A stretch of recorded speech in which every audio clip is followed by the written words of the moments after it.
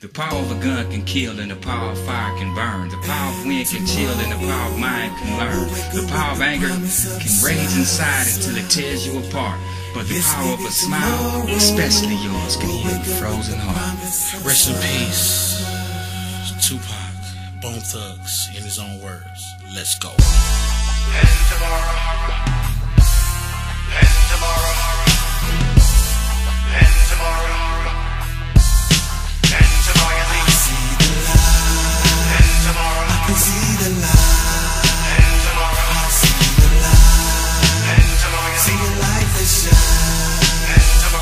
Looking for better days, hoping tomorrow can bring us some bigger and better things, so we can escape this maze, and it covers a change in every way. And maybe tomorrow can bring us the truth, and there be no more use for the pain and sorrow. Let's put it to use, and then maybe the youth can come and follow, and we can leave all our problems in the bottom. Tomorrow, maybe gotta wipe our eyes, and we'll never have to cry no more, or even better, have to die no more. Politicians can't tell us lies no more, it is eyes no more, no more. Maybe tomorrow could be our daylight, this might be our sunshine.